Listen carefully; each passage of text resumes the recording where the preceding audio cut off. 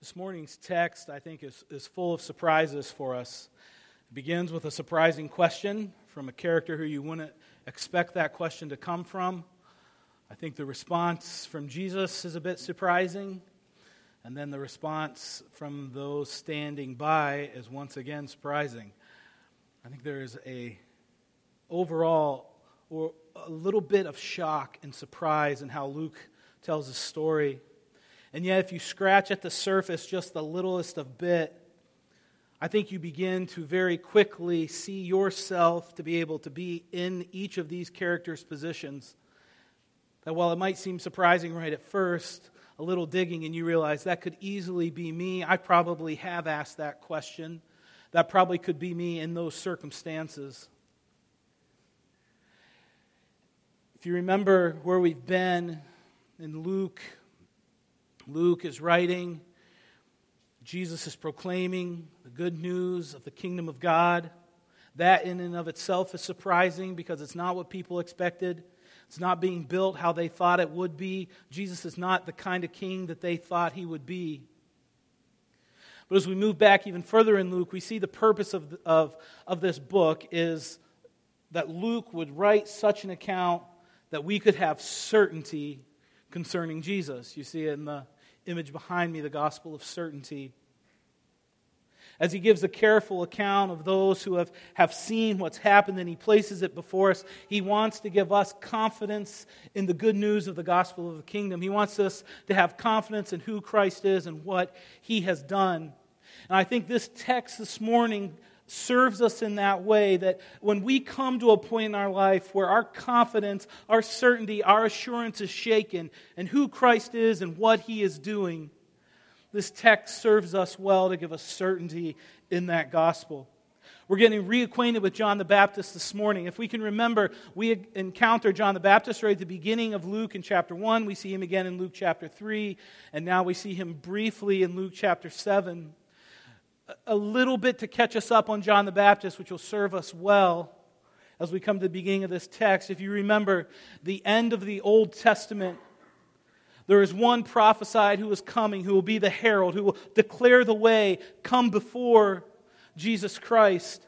In Malachi, the very last verses of the Old Testament, chapter 4, verses 5 and 6, "Behold, I will send you Elijah the prophet before the great and awesome day of the Lord comes. He will turn the hearts of fathers to their children, and the hearts of children to their fathers, lest I come and strike the land with a decree of utter destruction." The last words of the Old Testament, a promise of one who is coming to declare the coming day of the Lord, 400 years of silence. And then in Luke chapter 1, you have this declaration as the angel visits Zechariah and starts to say, there is one who is coming. God breaks into the silence and you start to see, is this the one? The one awaited for, the one prophesied. In Luke chapter 1, then you read of John the Baptist's birth. Elizabeth, a lady unable to have children, now past the age where that's even imaginable for her. And the Lord once again visits and says, I'm going to give you a child who will be John. And you see kind of the miraculous that surrounds his birth. Elizabeth, a relative of the Virgin Mary, they encounter one another again in chapter 1. And as Mary comes before Elizabeth, you have John now being carried in the womb of Elizabeth, Jesus in the womb of the Virgin Mary, and John, filled with faith and the Holy Spirit, even in the womb, leaps at the presence of Jesus. And you begin to see this one is set apart in a special way for ministry, preparing the people of God for the coming of Christ. We move on then to chapter 3. Chapter 2 then moves to Jesus and his birth. Chapter 3 we come, and now we start to see John the Baptist in his ministry. And we have this Elijah-like prophet declaring repentance. Believe, repent, the coming of Jesus. Behold, the Lamb of God is coming. And everything about him screams this Elijah-like prophet. His message, you remember his dress, what he eats, where he lives in the wilderness, the baptism that he offers, everything is a call for the people to forsake the materialistic, hedonistic way they have been pursuing and to turn back to Jesus Christ, to repent. and to believe the one who is coming. Everything about his message screams that. And his message of repentance continues to grow and to strengthen. If you want to flip back to Luke chapter 3, verses 7 to 9, to give you a taste of the message of John the Baptist. He said, therefore, to the crowds that came out to him to be baptized by him, you brood of vipers, who warned you to flee from the wrath to come? Bear fruits in keeping with your repentance, similar to what we've heard from Jesus lately. Bear fruits in keeping with your repentance, and do not begin to say to yourselves, we have Abraham as our father. For I tell you, God is able from these stones to raise up children for Abraham. Even now the axe is laid to the root of the trees. Every tree, therefore, that does not bear good fruit is cut down and thrown into the fire. A bold, fiery message of repentance to the people of God. You come to one of the final scenes that we see John the Baptist, and that is when Jesus comes to him to be baptized. And in humility, Jesus is baptized, and the Holy Spirit descends upon Jesus and uniquely ordains, inaugurates his ministry that he can head forward now into his wilderness temptation to be obedient for us, and then into his public ministry. And really, at that moment, a couple things happen that begin to set the table for our text this morning. At that moment, there starts some confusion among the people. The disciples have followed John. He's built up quite a following. Crowds are flocking to him to come hear him speak. And now Jesus' star starts to shine brightly. And people begin to go to him, not necessarily in faith, but just in amazement and wonder. And there's some confusion. Should we be following John? Should we be following Jesus? And John pushes people as hard as he can away from himself to Jesus. You remember, he says, the one coming after me, he will offer a baptism with the Holy Spirit, with fire, whose strap of his sandal I am unworthy to untie. And John does quickly begin to fade into obscurity. His message in John, if you remember that, he must increase, but I must decrease, referring to Jesus. And so this is taking place, that Jesus, as his bursts onto the scene and people begin to come to him and to look at him, John begins to fade into the background. And then we see in John chapter 3, or Luke chapter 3 once again, that John's message of repentance ultimately lands him in some trouble. Look at verse 18 of John chapter 3. So with many other exhortations, he preached good news to the people. But Herod the Tetrarch, who had been reproved by him, by John, for Herodias, his brother's wife, and for all the evil things that Herod had done, added this to them all, that he locked up John in prison. Herod is taking as his wife Herodias, who is, from best I can understand, his sister-in-law and his niece. It's a messed up situation. And John comes before Herod and calls him to repentance on this. And Herod, we just have this comment, puts him in prison. Now history would tell us that he sent him to the dungeons of Machaerus. If you just read a little bit about it, it's a desolate, awful, hot, dirty place to be. It's out in the wilderness near the Dead Sea. It's not like you go there for 30 days and get off after 15 days for good behavior and do some community service. That is your tomb when you go there. You either die there or you stay there until you're executed. That's the feeling. I guess it still stands today. You can go visit it, and you can see kind of that dark wall where John and other prisoners would have been chained to that wall. So John, fading, losing popularity, still having some friends and disciples who come to him, finds himself now locked up in a dungeon, in a place where there is very little hope for him. The beginning of our passage in Luke chapter 7 tells that a couple disciples come to John and they give a report on what they've seen and heard, updating him on Jesus, I'm sure. probably updating him on the servant of the centurion who Jesus healed, this Roman centurion who Jesus miraculously heals. Updating them on this widow in Nain who Jesus comes upon that funeral procession and he stops it in his tracks as he raises the widow's son from the dead. And so they bring this news to John, and John is not excited to hear it.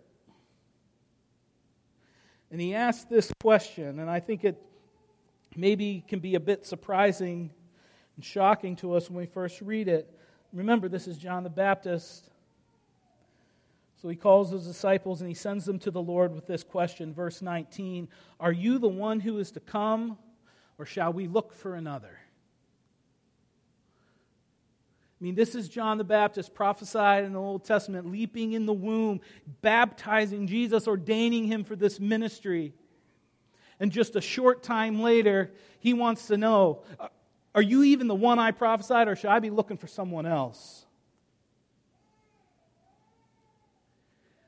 How did he get to that point? I think three things we've already made observations on, but I want to draw three specific areas that I think gets us to this point, gets John to this point, because I think we can relate with these areas, and then Jesus' response to him hopefully will be a comfort to us. First, what happened in John's life that got him to such a point where he would ask this question? I think it's simply difficulty. He was in a difficult situation. Difficulty had driven him to doubt. He is in prison. He is facing that level of difficulty. Secondly is despair. I think what is the difference between difficulty and despair? As I was thinking for John, difficulty is hardship. Despair is realizing this is my life now. You know, difficulty is a relationship that's hard. Despair is when that relationship ends. Difficulty is being sick. Despair is when you're diagnosed with terminal cancer. And you've got to remember, John, we tend to think, and I know we remind you of this, but I think we easily fall into that way of thinking that it's just a Bible character. You know, and this is John, and he's an amazing Bible character. He experiences the full range of emotions that we experience. He's happy, he's sad, he's lonely, he's confused at times. He is finite in his understanding. And on that side of the cross, he has even a more foggy understanding of what Jesus is doing than we do. He is under the curse. He experiences a fallen world around him. He experiences a curse from within in his own weakness and fragility of mind and weakness of faith. And he is suffocating right now. He is being buried in despair. He's in prison. He's going to die. He knows it. Jesus isn't doing anything, and he's in despair. And when he hears all the good things that Jesus is doing for the Roman centurion and the widow over here, it doesn't mean much to him because he's suffocating here. Difficulty, despair, and thirdly, disappointment. And here's what I mean by disappointment, is that Jesus was not who he expected him to be, in the sense that he wasn't building the kingdom the way John thought he should be. This wasn't the Messiah he was expecting. Jesus wasn't working how John planned for Jesus to be working. He said, coming is one he's coming in the Holy Spirit and with fire. That axe laid to the root, the winnowing fork that's wrath, destruction, judgment. This was a huge part of John's message. Repent. Judgment is at hand. And now he looks at Jesus and sees, yes, he's coming with the Holy Spirit and he's performing miracles, but where is the judgment? Where is the wrath? Where is vindication on the oppressor? Because Herod seems to be fine, and I'm going to die in prison. And you're healing Roman centurions and these Gentile people and rescuing them. How about your people? Why are they so oppressed still? And there's disappointment that Jesus isn't operating how John thought he was going to operate. And all of this together kind of upon John the Baptist in his question. And my sense is isn't a vindictive, bitter question, but it is just a question from someone who is overwhelmed in life. Are you the Jesus, or should I be looking elsewhere? And before we pile on John too much, I want to just stop and think, all of us have been in one, are currently in one, or will be in one, or maybe all three of these situations. Difficulty. You face difficulty in life. Relationships are difficult. Finances are difficult. Whatever it might be, you start bumping up against difficulty. It can easily start to be that all you see in your life is that difficulty. Despair. Have you been there? Are you there? You've realized I'm never going to have a father or a mother who loves me and cares for me. Instead, they're abusive to me. Some of you, that's your experience. The relationship I long for is done. It's ended. It's over.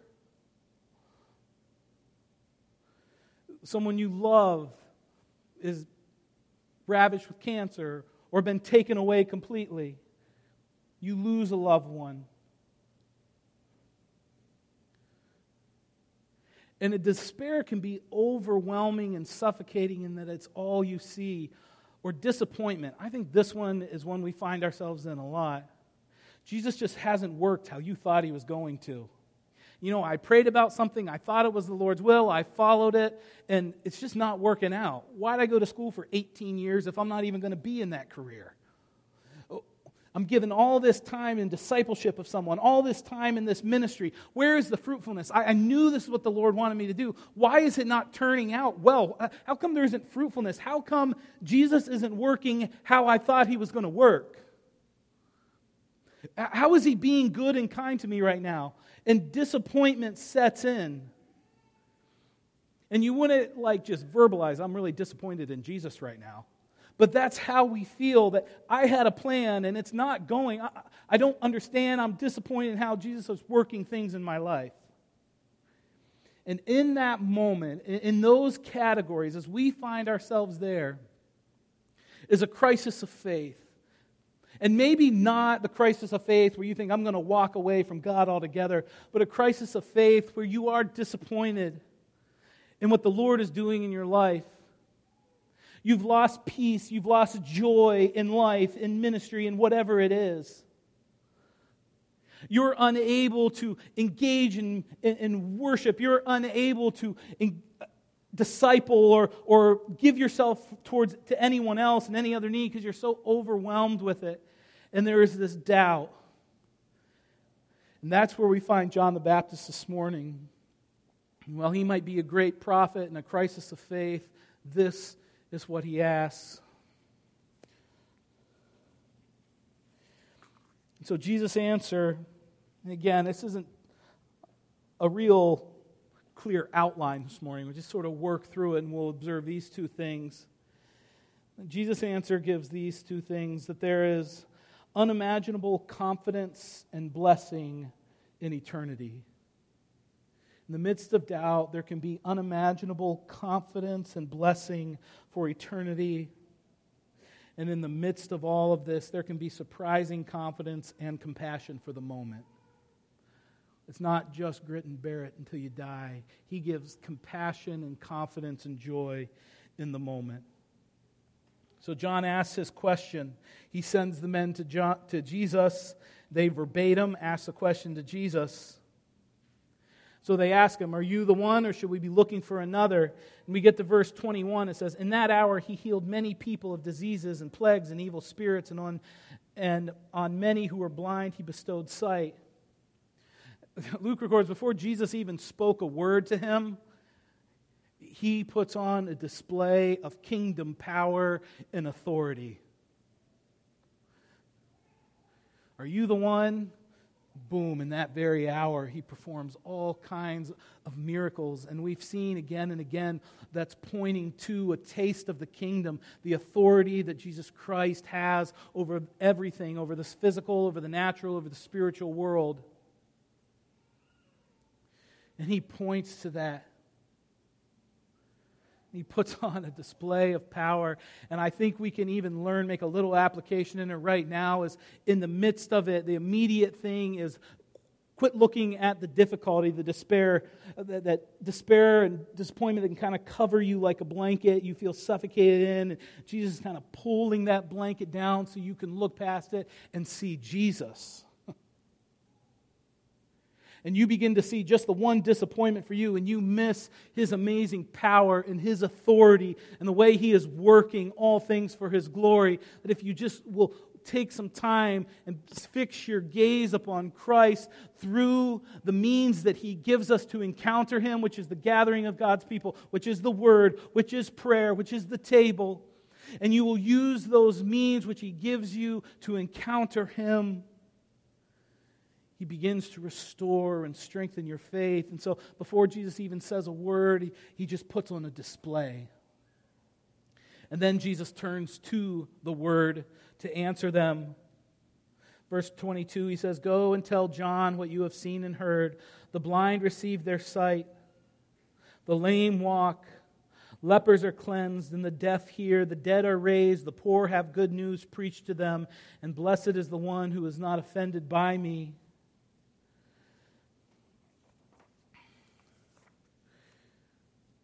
Jesus here quotes from several different passages in the Old Testament, mainly in Isaiah, and mainly in Isaiah 61, which should be ringing a bell by now. We saw it. That's the text He preached back in Nazareth in Luke chapter 4. As He opened it up and He proclaimed Isaiah 61 to the people, and then says it's being fulfilled right now in me. He points John to the scriptures that John would have had, those Old Testament prophecies of the coming Messiah. And he says, look at the Word. I have been faithful to fulfill everything in there. Look at Christ, encounter Him, go to the Word, and see that I have been faithful. And that is where he points John. It is interesting. If you look at Isaiah 61, I'm going to read the first two verses because it's still probably not the answer John wanted. In Isaiah 61, verses 1 and 2, what Jesus is quoting here, it says this: "The Spirit of the Lord God is upon me, because the Lord has anointed me to bring good news to the poor. He has sent me to bind up the brokenhearted, to proclaim liberty to the captives, and the opening of the prison to those who are bound, to proclaim the year of the Lord's favor and the day of the vengeance of our God, to comfort all who mourn." And as Jesus answers with these assurances and these quotations and the prophecy that He has fulfilled, He leaves out the two things that John probably wants to hear. That is, liberty to the captives and the opening of the prison to those who are bound. That's probably the one John wants to experience right now in prison. And secondly, the day of vengeance of our God. We're seeing the Lord's favor. We're seeing His mercy. We're seeing His kindness and compassion. But why are the wicked still flourishing? Why am I in prison and Herod isn't? Where is the fire that I preached? John is asking. And even John, as a forerunner of Christ, doesn't understand and grasp that for Jesus to set the captives free means that He has to go to the cross. He has to become a curse to release the people from the curse. We've seen a foretaste of it as He conquers the effects of the curse by healing people, by calming storms. We've seen it even as He stops the procession of death, and that death doesn't affect Him and make Him unclean, but He brings life and cleansing and healing. But it's going to force Him to go all the way to the cross. While John might be looking for something physical, Jesus is giving him an answer here that He is fulfilling Scripture. And then verse 23, "And blessed is the one who is not offended by me." The one not offended, the one who doesn't examine Christ and consider Him unjust, examine Jesus and find it offensive and instead falls away. Blessed is the one who is not offended by me. Man, what immediate application for us that Jesus, as we look in kind of that disappointment, that I'm disappointed how Jesus is working in my life, and people can reach the point where they decide, I know better, I know a purpose better for me than Jesus does. I can accomplish a better life now than Jesus can accomplish for me. The cross of Christ is what? It's a stumbling block. You look at it, and the world looks at it and thinks, that's idiotic. The Pharisees have looked at Jesus all along and have been offended. How dare you call me poor and blind? I know what's going on. I don't need rescue. I'm good to go. You need to help someone else. The message of Jesus is being rejected and is being offensive. If you've evangelized and had encounters in those evangelism moments in any sense, I'm sure you have seen the offense of the gospel. People either roll their eyes at it or it just makes them outright angry and mad.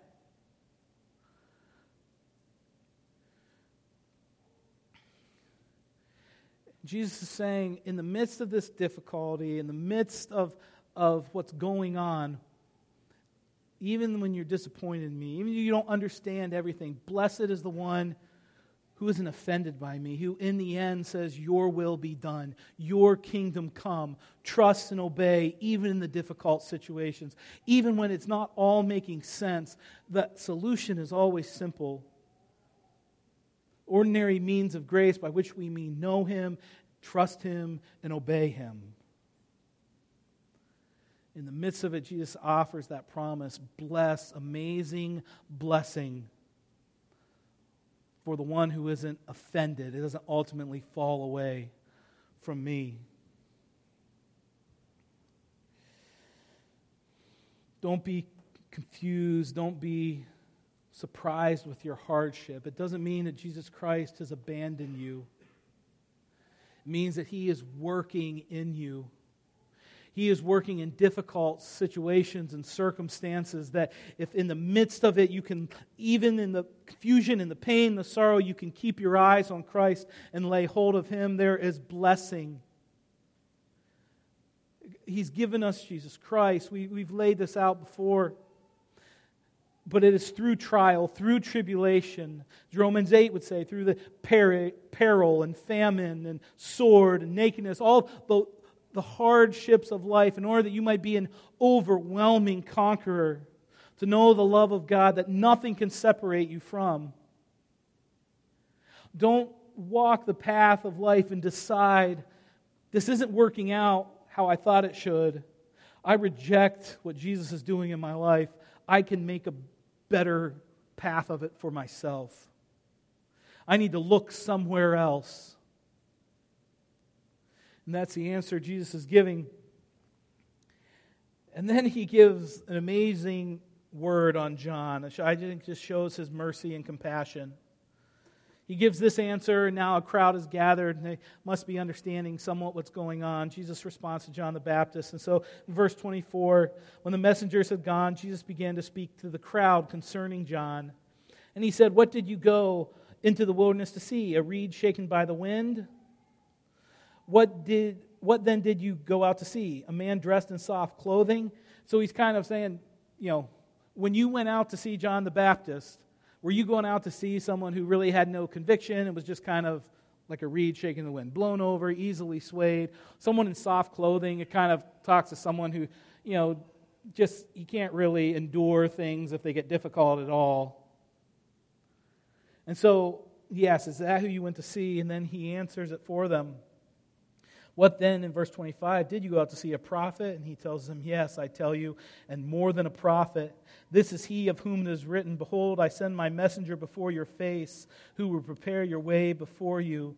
Verse 28, I tell you, among those born of woman, none is greater than John. John's just asked, are you the Messiah, or should I be looking somewhere else? And Jesus answers with a display of power, and turn to the Word and look upon me. Don't be offended by me, and you will experience blessing. And then He immediately turns to the crowd and vindicates and validates everything about John. Don't look at him in prison and think, wow, he messed up. Don't look at his situation now. Don't look at circumstances surrounding him for his vindication, for his validation. I'm telling you, there's no one who's been born of a woman who's greater than John, greater than Moses, greater than Abraham. John is the man. And what vindication and validation from Jesus Christ, even for someone in a crisis of faith, who has weak faith, who is troubled, that those moments of weakness, those moments of mixed motives, those moments where your obedience isn't perfect, Jesus looks on him and validates and vindicates. And I think what we have here is a picture of that final day of judgment. As God will look upon you and your life run and vindicate and validate you, not based on how strong your faith was compared to the next person, not based on how the ease of your life or the fruit and success of your ministry or how well you were looking at the end. But He looks and He validates based on the righteousness of Christ, based on the compassion and mercy of Christ, so that John might look now and think, I have it difficult. It's overwhelming for me. But as he stands at the day of judgment, he will know more kindness and more mercy than he can ever imagine, than he would have ever merited. And that's what he's saying. Blessed if you're not offended by me now. Don't abandon the path. Don't abandon the race. Don't abandon trusting and obeying. Because you're going to know amazing and eternal blessing. And the mercy and the kindness that you know now is greater than you can see.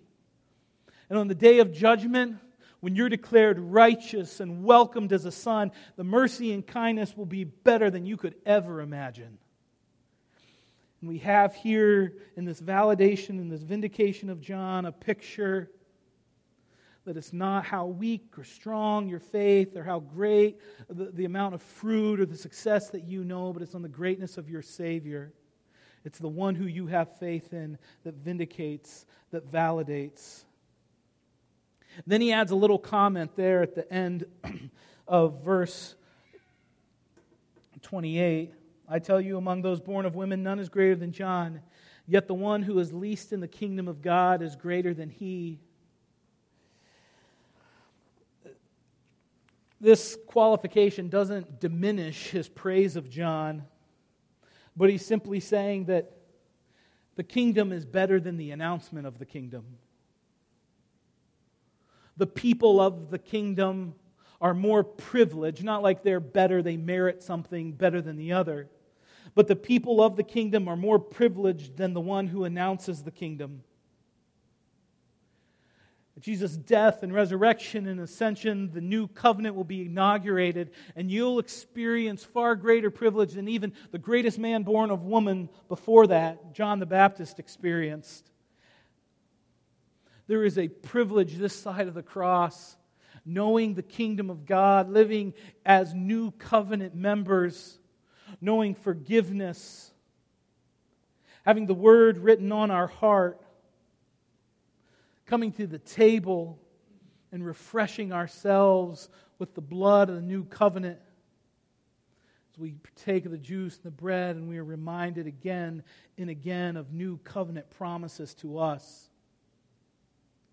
And so he's not like diminishing what he just said to John the Baptist, but encouraging us that yes, John is vindicated and validated because of his Savior, and you know even more privilege than that as new covenant members living this side of the cross. And he continues here, and we see finally the response of the people, kind of the last surprise. Maybe we're not surprised by now, but verse 29, when all the people heard this, tax collectors too, they declared God to be just. That is, that they declared God was just in what He was saying. He was right to say what He was saying. In other words, they weren't offended by Him, but they said, yes, your way is right. He is just. Having been baptized with the baptism of John, but the Pharisees and the lawyers rejected the purpose of God for themselves. Man, what a scary thing. at your choice. Yes, God has the right to do what He wants in your life, or you reject the purpose of God for you. Not having been baptized by John. So you see, baptism is kind of the dividing mark here. This baptism of John is the dividing mark between those who believe and accept and aren't offended by God, and those who reject the purpose of God for them. It's not the ritual of baptism that's doing it. It is the baptism of repentance. It is the heart that is repentant.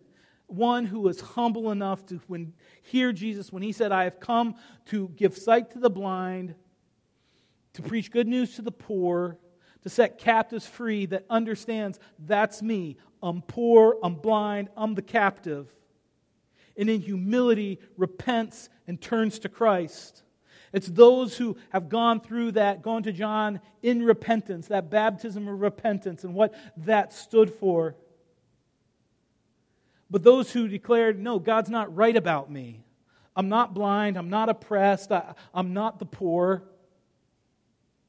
His call for me to go down and go through this ritual, I disagree that that's right for me. They're declaring, I reject God's purpose for me. I reject that He's right about me. I'm disappointed in Jesus, who He says He is and what He's doing, and so I reject Him. And the dividing mark is humility and repentance. Once again, humility and repentance needed of the followers of Christ. And then he gives this little illustration to close out the passage. After this response from the Pharisees as they reject the purpose of God for them, he goes on to say, it doesn't matter what I do, you're always going to think you're right in your own eyes. What shall I compare the people of this generation? What are they like? They're like children sitting in the marketplace and calling to one another. We played the flute for you, and you did not dance. We sang a dirge, and you did not weep. I think what it's drawing a picture of is, if you can picture, there's a group of kids playing together, and there's like always one kid who's never happy with what's like, you're not playing the right game, you're not playing with the right toys, and they're just kind of have a pouty disposition.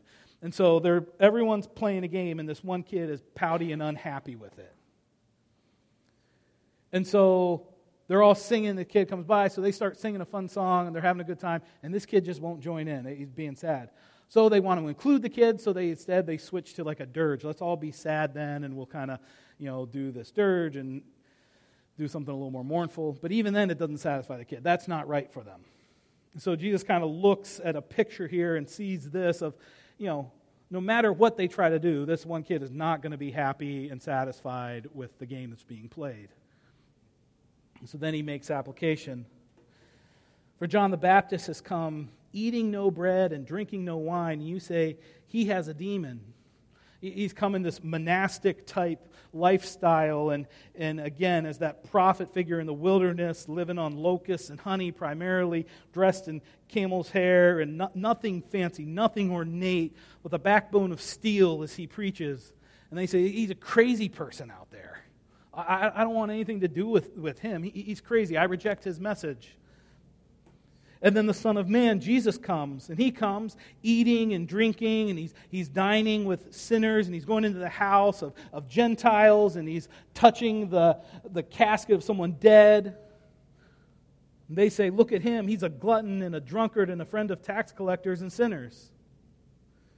So he comes in compassion and love and reaching out. And again, they reject him for that. And it doesn't matter, because no matter what happens, they've decided what needs to happen. And if John comes one way, Jesus comes one way, you can shape the message however. They've rejected it. That's such a picture of our culture, isn't it?